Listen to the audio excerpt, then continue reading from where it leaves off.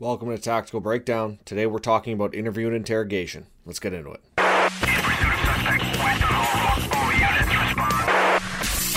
Welcome to the Tactical Breakdown podcast on the Islet Network. Your number one resource for law enforcement training. Here is your host, Adam Kanakin. All right, welcome back to Tactical Breakdown, or maybe it's welcome to the Tactical Breakdown for the first time. Either way, I hope that you pull some actionable, relevant content out of today's episode.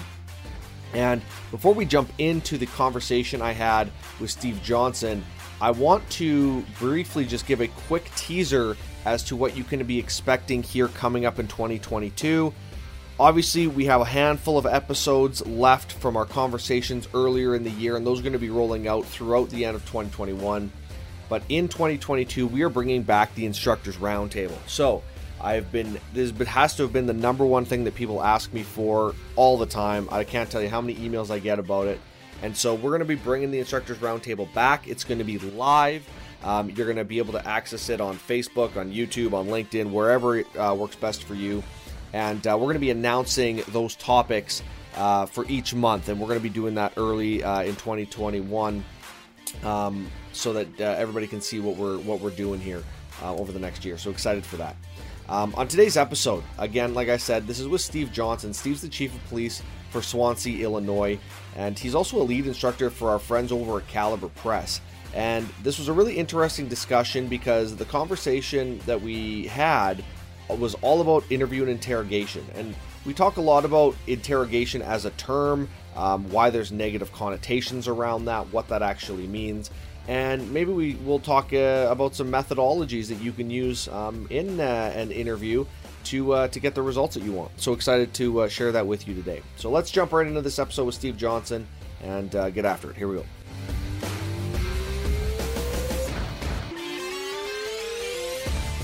Hey everyone, Adam Kanakin here with Islet Network, sitting at ILETA here in St. Louis with Steve Johnson from Caliber Press. Steve, thanks for taking the time and joining me, brother. Appreciate it. Thanks, Adam. I really appreciate it. Yeah, I was excited. I didn't get a chance to catch your class this morning. What was it that you ran your class on?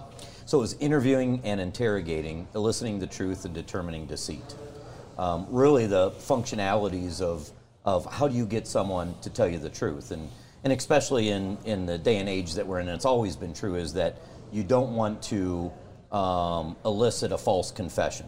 So a big thing that we talked about is how do you confirm that what they're telling you is the truth, and making sure, as we said earlier, you're going down the right rabbit hole. And how do you get them to tell the truth, if they are guilty or not, especially when most people come in and they're going to talk to law enforcement. They've got their plan in their mind ahead of time of what they're going to say and what they're not going to say. How do you get them off of that? Yeah, I know when we did the ILET Summit last year, I had a great group of guys, the team from Savage Training Group did an I&I segment. And one conversation that we had then, and I'd like to get your opinion on it now, when we say interview and interrogation, there seems to be some negative connotation when we include interrogation into that terminology. Why is that still, why is it relevant that we still use that term, or do you think we should be moving away from it?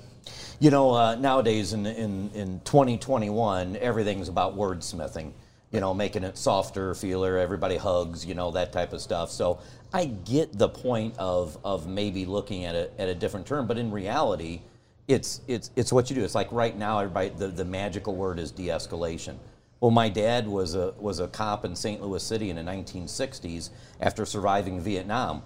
They were doing de-escalation then. They just didn't call it that. And now it's a magical type of thing. And in effect, when you're in there trying to get a confession from a guilty party, you're interrogating them. So, you can call it all different things if you want. One of the big cases that we went over today in the class is we handled a case a few years ago where a 17-year-old girl was missing. And detectives were called out to work on this case. And it turned out that there was a teacher at the high school that was trying to start a relationship with a 17-year-old student. And the detectives hopped on the case right away, did a fantastic job, even though initially some of her friends lied about where she potentially could have been. They were trying to protect her. Not lie to get her in trouble or she was doing something evil, but she liked to play basketball with him, had a little bit of a crush on him, you know, that type of stuff. And what when we couldn't go any forward anymore, then the detectives went backwards and re-interviewed all the people they originally interviewed. And one of the friends spewed this out, well, you know, she does play basketball with this teacher. We then go find the teacher after 16 hours of initially interviewing, because he wasn't in custody. Then he lied so much, and then he admitted to trying to have a relationship with a high school student as a teacher. That's illegal. And then it changed to an interrogation. After 16 hours, he confessed that he tried to have a relationship with her. She shunned him. He reached into the car, tried to pull her out. When he did that, her neck snapped and she went lifeless. He then put her back into the car, seat belted her in, drove around town, realized he's a driver's ed instructor, that he needed gas, so he pulled up at a gas station and gassed up with this dead body in there, kind of like the movie Weekend at Bernie's, if you will, you know. And then he's like, what am I going to do with this body? He goes to this secluded park, drags her body out into the park, and he confesses to us that when he drags her, she makes a sound. So he takes off his belt, wraps it around her neck, and chokes as hard as he can. She makes another sound. He uses his foot for leverage and pulls as hard as he can, and he snaps the belt. So he has to reposition it again, and finally, she's deceased, leaves her out into the woods. He then goes home to his mom, still lives at home with his mom, probably like you, Adam. And, no, just kidding. And, that's the kind of interview we're going to have. All right, yeah, Steve. We're going that direction. All right, fair enough. And he changes clothes, goes country line dancing all night long, hitting on other young girls. So by the time he confesses to us, I hate to say it this way, but it's another homicide. We worked a lot of homicides where I work in the area, and it's another homicide. So we bring him out to the woods to find her. Now, by then, it's 30 hours after he killed her probably 3 times. Takes us over an hour in the woods to find her.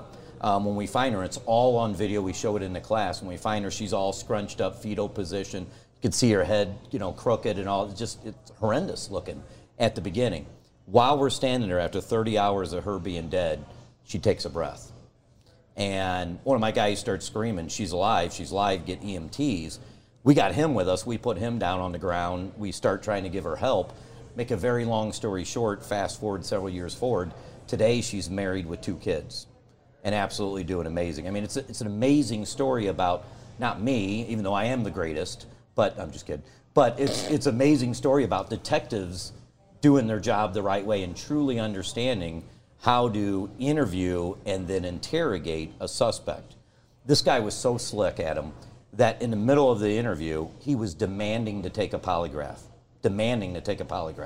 Now, we were lucky when this happened that our polygraph, it was a Thursday night, our polygraph examiner is an avid bowler, and he's also an alcoholic. So he was too drunk to come in and do the polygraph. So we continued with the interview, and ultimately this guy confessed, and he was charged with attempted murder and is doing 20 years in a state prison. Yeah, as he should be. Yeah. What were the core concepts of the methodology that your investigators used during this process that led them down so they are like, okay, well, we've exhausted what we know right now. What was it when they go back and they say, okay, obviously we missed something, let's track back and start from scratch. But you're not starting from scratch because you have all the information and knowledge that you just gained. Right. What does that process look like from your perspective? Like, what do you want investigators to be doing that maybe they're missing during these investigation processes? Well, I think it's a great question. You got to understand, everybody's human. Everybody has different things they're really good at and other things that they're improving on. And then on top of that, knowing people's strengths. And we always, major case squad of Greater St. Louis, there's 500 homicide detectives that cover 12 or 14 counties, 2 different states, 86% clearance rate for homicides. The methodology with that is that we go forward and we do everything we can. If you get stuck, can't go any forward, you switch everybody up and you go backwards and redo everything. And not only did we do that before the interrogation of this teacher, but we also did it during the interview and the interrogation. Now, and I'll give you an example of it. So at the beginning, he's not admitting anything. Then he kind of translates to, well, yeah, we like to play basketball. And then throughout time, he admitted, well, I was trying to have a relationship with her, but I left her and I didn't do anything. So how do you get him, or this suspect, off of those topics? And we always say this, and it's kind of weird to say this, but it's the reality, is that every interview and interrogation, in reality, is a game. Now, it's a game with dire consequences. My son-in-law is air traffic control, and I always say that's PlayStation with dire consequences, in a way, and it's true in here also. And the game is this, that it is a game that you have to play. You've got to show fake empathy, fake interest, fake you care about this person. I always say in an interrogation room, if I have to prostitute myself in there, I will. Meaning I'm going to hug you, I'm going to touch you, I'm going to do, I'm going to be nice to you, even though I want you to go to prison the rest of your life, to build that rapport. And then as you talk to them, understanding that it's a game, the reality of the game is you're the only one who knows the rules. And we say this all the time, Adam, that in an interrogation room, I'm selling one thing that no one wants to buy, but I'm going to get them to buy it. And what I am selling is prison. No one wants to buy prison. But you have to understand the human animal. In law enforcement, I hate to throw out another hat that we all have to wear, but you have to be a human behavior specialist. You got to understand, like right when I said that, you leaned back and you scratched your right buttocks. And then you scratched your crotch after that, and now you're crossing your hands and your leg is moving. What is it? Is it just your comfort zone? Or is there a reason? Did I touch on a nerve? Did I hit on this? And me constantly watching you and being conscious of what you're unconsciously doing is huge. Now, with that, when it's a game, I know the rules. Human beings, I know this. There's two things that all human beings, and it doesn't matter if it's a tribe in Zimbabwe in the middle of Africa that has never seen an iPhone, all human beings have two most important things, two driving factors of them. Number one is the need for pleasure. Now, when I say that, every guy in the room automatically thinks of sex. And I'm not saying it's not that, but it's sex, it's clothing, it's I got people who love me, I have food in my stomach, I just ate lunch, I have a roof over my head, so it's a lot of things. Number two is this, the need to avoid pain. So out of those two, where people get it confused sometimes, because we bring our value system to the interview room, we think that it's a need for pleasure. It's not. It's the need to avoid pain. Now, when I say that, some people, well, Steve, I can prove that you're wrong with that. I went to 2134 West Main Street. I've been there 1,700 times, and the female's always getting beat up, and she never leaves. But you have to think about it. She's got 4.5 kids. She has no education, no family, no support. The last time she left with the kids, she went to a shelter and a priest sexually abused one of her kids. It is literally less painful to stay in this abusive house and get beat up once in a while than to leave with her family and have nothing. So we have to understand their value system. So what we do in an interrogation room when we teach at Caliber Press is how to make it less painful to confess and to buy prison than to continue lying. And I'm not talking about physically, although in a way it's within yourself physiologically. So we don't do anything physical, it's emotionally. How do you sell prison in such a way where they confess to you? And it's quite the game that you play, a cat and mouse game. And a lot of it is experience in a way. I teach some online college classes, and I always quiz the kids right out of high school. Why are you taking a law enforcement class? What do you want to do? Every one of them, I can tell what's popular on TV. If it was Chicago PD, I want to be a homicide detective. If it's CSI, I want to be crime scene. They don't really understand what they really do. And they don't want to answer dog barking calls for years and years and work midnights and weekends. They just want to go right to that. And I explain to them it's years of experience as a patrol officer before you can ever truly interrogate someone, because you have to develop that skill set. And about half my students drop the class right away because they don't want to do that stuff first. So it's an interesting cat and mouse game about just learning about people. Yeah, I was gonna ask you on that point. What are those traits that you're inherently looking for? If you're like, hey, we're looking for somebody to fill a detective spot.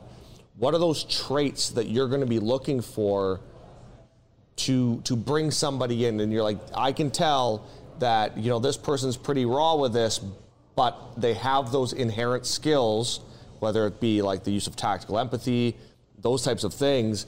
And do you directly target people to fill those spots, or is it kind of just like a luck of the draw? I think it's both. I mean, organizations are significantly different how they do it. When I say both is sometimes there's unexpected opening and you got to fill it with what you got to fill. But the smarter departments, just like you said, tactical empathy, you're tactical about you're grooming your people along the way. As a chief and as a prior chief investigator over all of our specialty units, what I would look for always was the patrol officer or someone in a drug unit or specialized unit or whatever else. What do they do on every case above and beyond? You know, when I started out as a cop, I did not. I mean, I wanted to go after, you know, armed robbers, murderers, and run and fight everybody. And then they send me to a burglary call that happened 2 weeks before, and someone came home after the fact, and I thought the world was over, life sucks. That's not why I became a cop. But then I realized that handling those things the right way, doing a neighborhood canvas, calling my informants, going above and beyond on everything, and doing a detailed report, when even at the time I had a sergeant who told me, do a paragraph, get back out on the street. And I thought, I got to do more than that. And what happened with me personally is then the commanders in the detective bureau noticed that, hey, here's a cop who's going above and beyond and doing much more. And not only that, but when I make a traffic stop, it's not about the ticket. It's about taking it beyond the ticket and doing much more and doing above and beyond. Also, a big part of that is when something big would happen at our department, a double, triple homicide, something like that, an informant that I developed as a street police officer would call me and say, hey, I think I have some information. And I wasn't interested in getting I don't want the big hoopla about that. I get a hold of detectives. Hey, here's a guy or gal that works with me a lot on the street, gives me warrants and dope and guns and stuff like that. And would you guys be willing to talk to this person? And then they notice those things because it's above and beyond type of stuff that you're doing. So if I had to boil it down to one word, and I know this is the cliche, it's, are you a good communicator?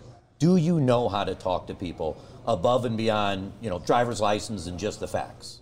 Does that make sense? No, absolutely. And I think like attention to detail plays into that, right? Yes. What are you seeing? What are you situationally aware of? Yeah. Right? Like with all the amount of information that we're bombarded with every second, there's certain people that can take and understand more of it than others. And I think those people are also predisposed to being able to conduct an investigation at a much higher level. And it's not because the other person isn't intending to do that. It's just that sometimes they miss things that they didn't even know existed.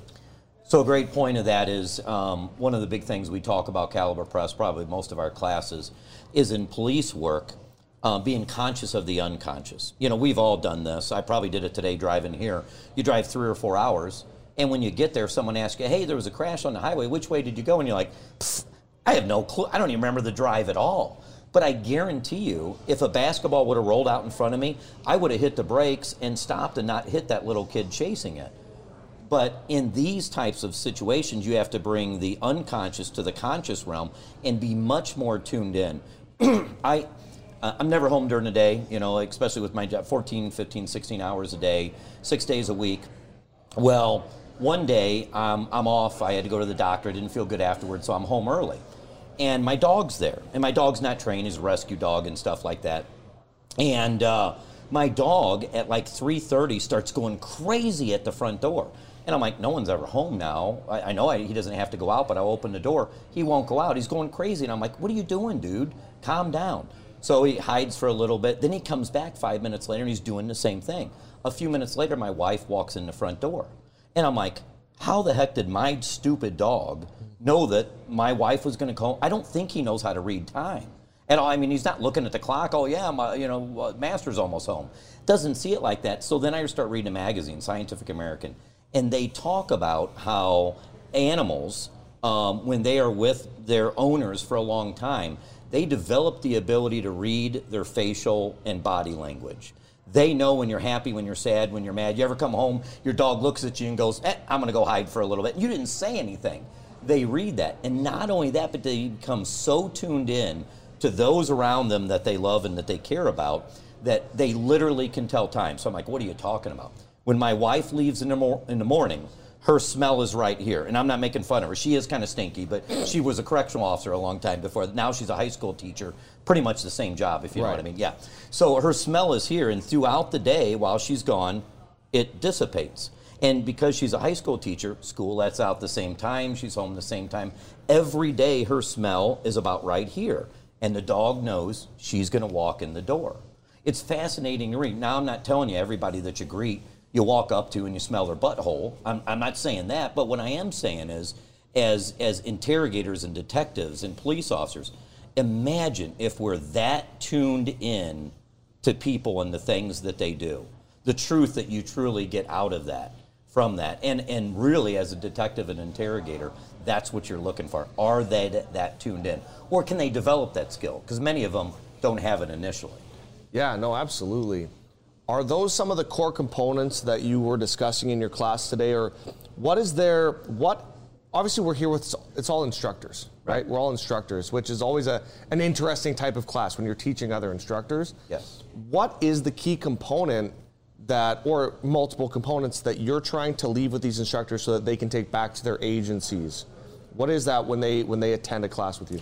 So it's interesting, and maybe I'm contrary sometimes to what Ilita wants you to do, but I start off the class with this, the experience, that there is no WYSIWYG for interrogating. If someone tells you, if you do these 7 steps, you're always going to get a confession. It's not true. In fact, a lot of the videos that I show, I preface it with this. The way this guy or this female officer did this interrogation is horrible. Don't do it that way. But they got a confession. Now, I'm not talking about illegal, immoral, or anything like that, but I'm talking about they were sitting here or they did here. But it worked. And I'm a huge proponent when it comes to interrogating people that you literally learn every modality. Every way, every interview technique, you read every book, you watch every video, you watch every rookie on your department talk to someone fresh out of the academy, and there's going to be something new. You're like, but there is no one WYSIWYG that will always get it. And I think like my style is a blend of all of them. In other words, I'm a thief. I steal from everybody that has ever taught interview and interrogation or what they do, and I blend that together. And what you get out of the Caliber Press interview and interrogation class is building rapport, is mirroring, is understanding when someone stretches. What does that mean at that exact moment? You know, and sometimes, Adam, it's just as simple as this, that you ask me, hey, we had this sex assault of this little girl. Where were you last night at 8 o'clock? And the second you ask that, they turn like this and they wipe away lint from their sleeve. And the problem is they're a registered sex offender. They have wore the same clothes for 9 weeks. There's semen all over them from they don't care. They don't care about this lint. But at the exact moment that you ask, where were you last night at 8 o'clock, when you know what they were doing and they know what they were doing, they have to look away and wipe away this lint. And some people say, well, that's not really a tell. Think about this. A lot of people in your audience have children. And when imagine you come home from work, and little Johnny, who's 3.5, 4 years old, is nowhere to be seen, but in the kitchen there's a broken cookie jar. And chocolate chips are all over the place. Your dog came in and ate them, and chocolate chips are bad for cookies, or bad for dogs, if you didn't know that, Adam. So your dog poops all over your house, right? And then all of a sudden little Johnny comes in, Mommy's home, Mommy's home, Mommy's home. And you see a big chocolate chunk right here, and you know Johnny did this, and you ask him, Johnny, did you break this cookie jar? There's no 3.5-year-old that's going to look you directly in the eyes and say, Father, I did not partake in those delicious morsels. It ain't going to happen that way. Instead, little Johnny's going to do this. In fact, little Johnny knows he can't look away. If he just looks on the ground, you have read his soul and you know he's lying. At 3.5 years old, they know that already. So little Johnny has to manufacture something, so he does something like this. No, Mommy, I didn't. They cover their... Now imagine if you had asked a sex offender. They're not going to go, oh, no, I didn't. They're not going to cover the... So they have to manufacture a reason at that moment, brushing the lint away, to look away. And understanding that in that context of what that means is absolutely huge. Absolutely huge. Yeah, I love that. I mean, my background in university was psychology, so this stuff, I feel like you and I will sit down and pick your brain for hours. And I'm excited to be able to do that. I know we're going to be doing a lot of work with Caliber coming up this year and beyond, so I'm excited to be able to spend more time with you. But I want to thank you for taking the time and sitting down with me today. It's been a complete honor. Awesome. Mine too, Adam. I really appreciate it. Thanks, man. Thank you.